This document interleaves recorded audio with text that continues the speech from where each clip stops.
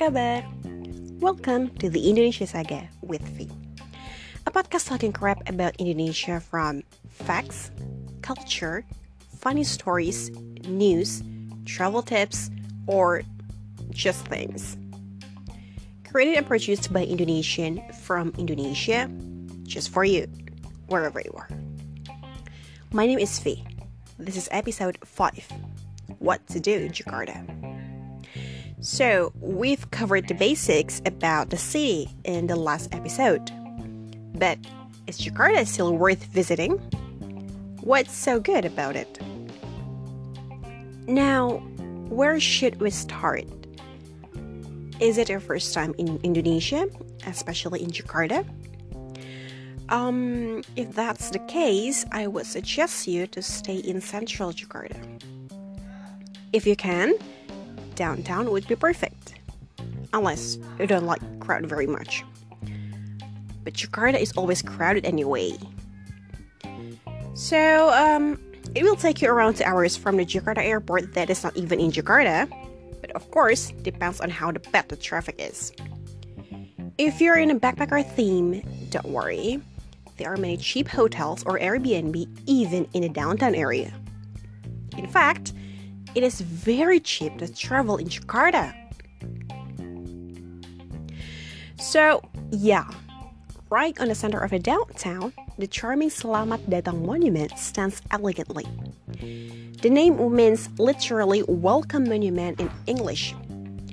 This historical monument was constructed upon the idea of the first President Sukarno in the event of Asian Games.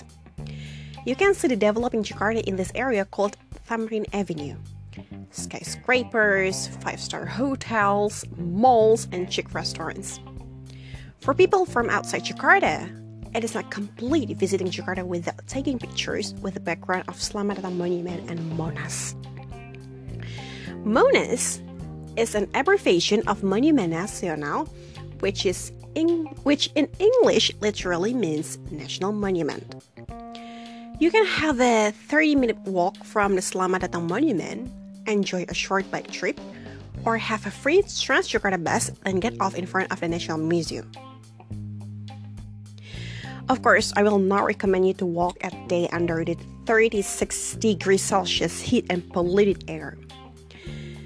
Just like the Selamat Datang Monument, Monas is also a proponent and strategic project by Sukarno, first Indonesia's president for the 4th Asian Games in 1962. Monas is a sacred monument for Indonesians, just like Eiffel Tower for the French. It carries Indonesian pride and symbolizes the fight of Indonesians. The monument itself is located in the center of 80-acre Merdeka Square with a height of 132 meters in total. The architecture derives from the philosophy of Lingga and Yoni, which represent harmony and fertility. Okay, now you have to start imagining. Don't open your Google yet. Lingga means alu rice basils, while lesung means lesung rice mortar. Okay, if you don't have any idea, you can just Google it now. But alu and lesung is a set of traditional tools usually used for grinding grains or spices. And you know what? These tools can actually produce beautiful melodies when played together. Awesome. But anyway, Lingga is symbolized by the obelisk tower. The architect put the sacred Indonesian numbers to represent the alu with 45-meter square platform at a height of 17 meters. In case you forgot, 45 is the year of independence, and 17 is the date of independence of Indonesia. My favorite thing about the monument is the Hall of Independence. The name is so cool, right? I can say that it keeps the most valuable things of Indonesia. I mean, in the sense of its meaning and maybe its value too. The hall is where the original text of independence is stored. Yep. The text that was typed using a typewriter at a Japanese lieutenant's house in Jakarta 75 years ago. At the same place, a gate of independence opens slowly a few times a day, and a nationalist song will be played, followed by the recording of our first president reading the text of proclamation. But not only that, it also stores other Indonesia's heritage. The sacred flag that was tailored by the wife of Sukarno and raised for the Independence Day. You want more? Of course. There's a gold-coated map and bronze gold-coated statue of the coat of arms of Indonesia. Since you're a tourist, you should not miss the observation deck, but only if you have much patience for it. Really. Because there's only one elevator that takes people up and down with a capacity of only 11 people. I may suggest you avoid weekends or national holidays. The queue will be totally crazy. Front of the observation deck, you can see the view of Jakarta. Well, mostly central Jakarta. 17 meters above the observation deck is the Flame of Independence, which is coated with 35 kilograms of gold. Yes, it is real gold. The flame represents the spirit of Indonesians that never goes out. But only the positive spirits, I hope. Do you know that Monas construction was a controversy? Well, at that time, Sukarno insisted on building the monument even though the country was stricken with economic uncertainty. He continued the project with loans anyway. So he basically set an example for his successors that it does not matter to beautify our city to host an international event, although we have to ask for a loan from other countries or aids from private companies. Well, maybe that's how business and politics works. So, the story repeats itself. In the beginning of 2020, the revitalization project of Monas took place and the news sparked out as controversy. Why? Because the project sacrificed 190 trees to be cut down. Plus, the plaza ground was paved. And you should ask again why? Because Jakarta was planned to host the Formula E in June 2020. But of course, thanks to COVID-19, the event was postponed, yet the damage done can be undone. The 190 trees cannot be put back nor undo the paving. All this could have been prevented, maybe including the spread of COVID-19. If only the Jakarta government was more transparent about the project. We are all mad because of you, Mr. Anies Baswedan, and your staff cut 190 trees without even having permission to do it from the steering committee of Jakarta Formula E. You did not even ask for permission to make Monas as the race route. Now, again, we lost our green space and money, which is very much needed in the midst of COVID-19 crisis. Calm down, Fee. Breathe in, breathe out. Okay, what's next? So, across the West Plaza of Monas, you can visit the National Monument. Yes, that's right. The best shelter where you get off. In front of the National Museum. As a Jakarta native, I only visited the museum once in my life, and you do not want to know when. Not because it's not good, no, not at all. I'm just not a museum person, just like other Indonesians. Indonesians, especially youngsters, only visit museums to check in on their social media or for photography activities. Very few who really have a motive of appreciating the history of our art carries. But the National Museum or Museum Gajah is a must-stop destination of your Jakarta trip. The other thing that you must not miss during your visit in Jakarta is the tour of Old Town Batavia in West and North Jakarta. There are at least 5 spots I would like to recommend to you. First stop is Fathahillah Museum or Jakarta History Museum. If you still remember it, Fatahillah was a leader of the Demak Kingdom that seized Sunda Kelapa port from the Portuguese. I explained a bit of these details in my last podcast, so you should listen to it. The Fatahillah Museum was inaugurated in 1710 as a city hall or staduis of the old town Batavia. It became the headquarters of Dutch East Indies and later the Dutch government.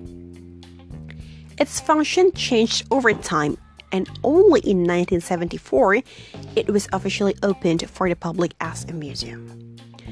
There's also a dungeon, yet unfortunately it's not accessible to enter. The museum stores around 23,500 historical collections from different areas of Jakarta. What's wrong with me? The prominent ones are a replica of Tugu inscription from the kingdom of Tarumanegara, Kanan Si Jagur, paintings of VOC General dating from 1952 to 68, antique marbles, and many more. All collections are displayed in separate rooms based on its period of time. Oh, the canon is very special. Superstition and Indonesians are one package deal. You can spot the canon in the Fatahillah Square in front of the museum. It has a unique ornament of a clenched hand with thumb position clamped by index and middle finger. The symbol, in Indonesia, is interpreted as having sex. Don't touch the hand if you don't plan to have a bun in the oven soon, because we believe that by touching it, it will help the couple to immediately have children. Though no success story so far, or maybe the parents just want to hide this weird fact that their children are made of canon with sex symbol. Ugh. Other than trying to have a baby in the Fatahillah Square, you can rent a bike to tour around the area or watch the traditional cultural performance on weekends evening for free. Not far from the Fatahillah Museum, you can visit Museum Wayang. Wayang, or puppet in English, is Indonesia's traditional artistry and has been acknowledged by UNESCO in 2003 as masterpiece of the oral and intangible heritage of humanity. In the museum, you can find different kinds of wayang coming from various regions in Indonesia, as well as the international ones from our neighboring country. If you want, the museum also holds a wayang performance in the second and third week of the month. You should watch it even if you don't speak Bahasa, because personally, wayang is a medium where I can experience the authentic Indonesian culture and values. So you should try it too. Next up is Toko Merah and Kali Besar.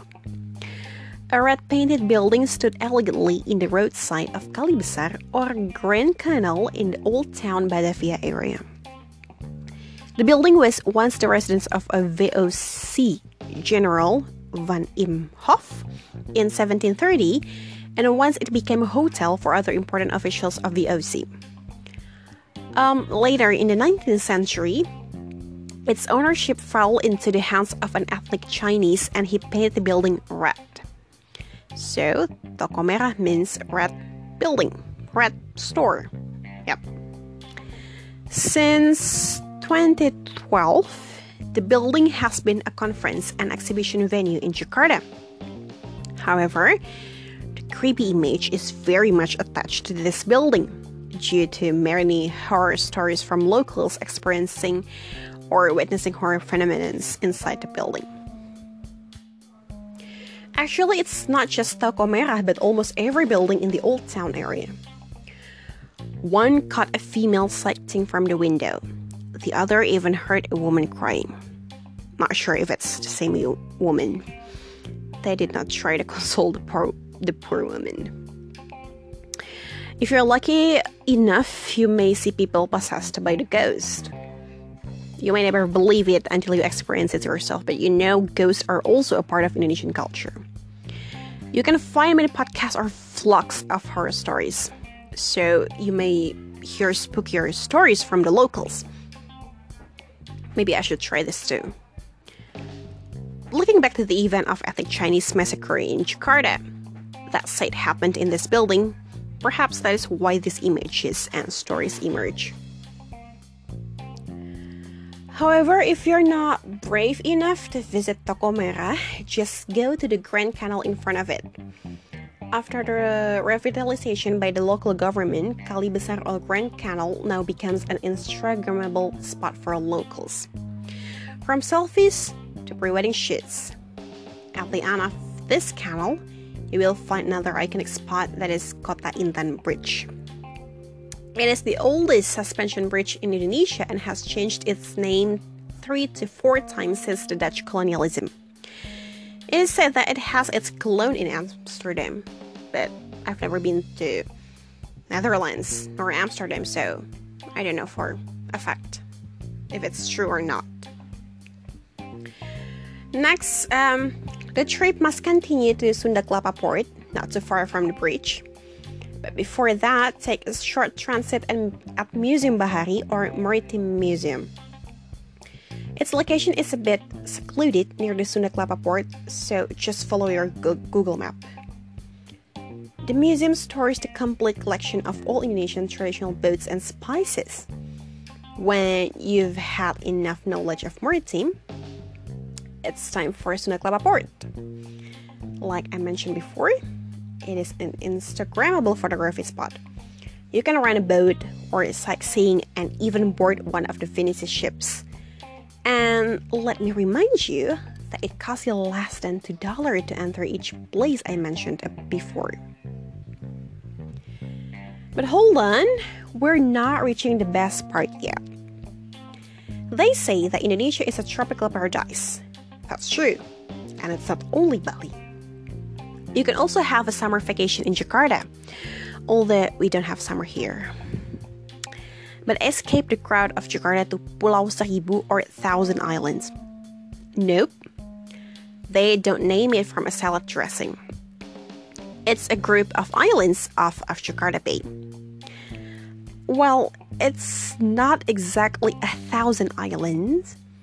People just name it so because it's a lot, you know? Maybe around 100 islands or more, but not 1,000. Each island has its own characteristics, like on Ras Island where you can discover historical traces of Dutch colonialism. Okay, I understand you've had enough of history. How about getting some Maldives vibe of floating cottages? Ooh, sounds good, right? So head up to Pulau Ayer or Ayer Island. One more experience with nature, then go camping in Perak Island. But my always favorite is Macan Island, or Tiger Island in English. Its eco-resorts and serene environment succeed to take off my exhaustion of life in Jakarta land and always make me want to come back. You can board boats from Ancol Marina Bay or Muara Karang Port for a cheaper fee to reach your island destination. But don't travel with an empty stomach. You should have a food tour while you're in Jakarta. Jakarta is heaven for foodies, especially street food. This is what Obama said whenever he reminisced about his life in Jakarta. I like baso, nasi goreng, satay. Have you ever heard of him saying that? Well, he has good taste. I admit it. Bakso is meatball soup served with noodles and some vegetables. Or you can simply have it plain and it still tastes the best. Mine will not miss lots of sambal. Nasi goreng literally means fried rice in English. You can have it any time of the day. My favorite nasi goreng style is with lamb chops. Nothing can beat the sensation of fried rice and lamb. Nasi goreng Kebon Siri in central Jakarta is the best in town. I also like nasi goreng with the stinky beans. It gives you really flavorful taste and you should try it. Satay I'm sure you also know this because I think CNN once reviewed it on their website. I forgot. It's a seasoned skewer served with different kinds of sauce. Street food exists in every corner of the city. If you happen to be in South Jakarta, in the Blok M area to be exact, have a try at gulai tigungan, or local simply abbreviated gultik. In this area, carts line up along the street selling one thing in common, gulai, meaning curry. Try it in 84 once. The vibe is not quite different when you have a meal in an outdoor area of a cafe in Paris. In Jakarta, the difference is only air pollution that adds the flavor to your food and the pedestrian as your place to eat. They say the messier the place is the more flavorful the taste is gonna be. I think somehow that's true. And don't worry, no one's gonna be mad at you for blocking the place for people to walk. It's the opposite. Sometimes you may have to eat without a table and just put your plate on the ground when you're finished. Once you adapt to the normal local food, you can start to take yourself to the next level. Have a plate of spicy Indomie at Warung Abang Adek in central Jakarta. Some of you may have tasted the delicious and addictive Indomie, right? But at Warung Abang Ade, you don't just have a plain Indomie. The special Indomie is served with mashed 100 pieces of chilies. Korean spicy noodles are nothing compared to this. Trust me. Well, they actually offer various levels of spiciness. But come on, you only live once, don't you? If you'd like to have some cautions, just open up your YouTube and search for travel or food vlog experiencing the spiciness of Indomie Warung Abang Adek. The possibilities are red eyes and won't stop crying for a few minutes, burnt throat and stomach, numbness, tons of sweat, and fainting. You've been warned. But seriously, don't worry. Just have a taste and you can stop anytime you want. But if you prefer something more authentic, there is just one perfect place. Setu Babakan. The location is on the border of South Jakarta and Depok, a satellite city of Jakarta. Just take a commuter line and get off at Lenteng Agung Station. Setu Babakan is a Betawi cultural village. Betawi is the original ethnic of Jakarta, and I am proud to say that I am a Betawi. Our characteristics is that Betawi speaks so loud, without even thinking about it before. Betawi families tend to live in the same area for generations, and our heritage is apartment rental business. I have all of them. Anyway, in this village, you can experience the authentic and traditional culture of Betawi. Name it food, clothes, architecture, and art performances. Based on my experience, Betawi cuisine is hard to find compared to other traditional cuisines like Javanese or Balinese. So, in this place, you can have them all produced by original Betawi people, even the rarest cuisine you never find in any other place. To end this, despite the social problems that Jakarta has, it has many more to offer, especially for tourists. You can travel in time in Jakarta from the old colonialism era to modern technological society today. Multiculturalism runs in the blood of its people, and it unites us as a community despite ethnic, religion, or social status. Thank you for getting to know Indonesia. If you like our content, share the podcast or tell your friend about it.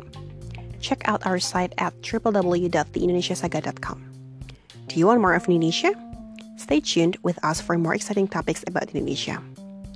Until the next episode, unfolding world's renowned tourist destination in Indonesia.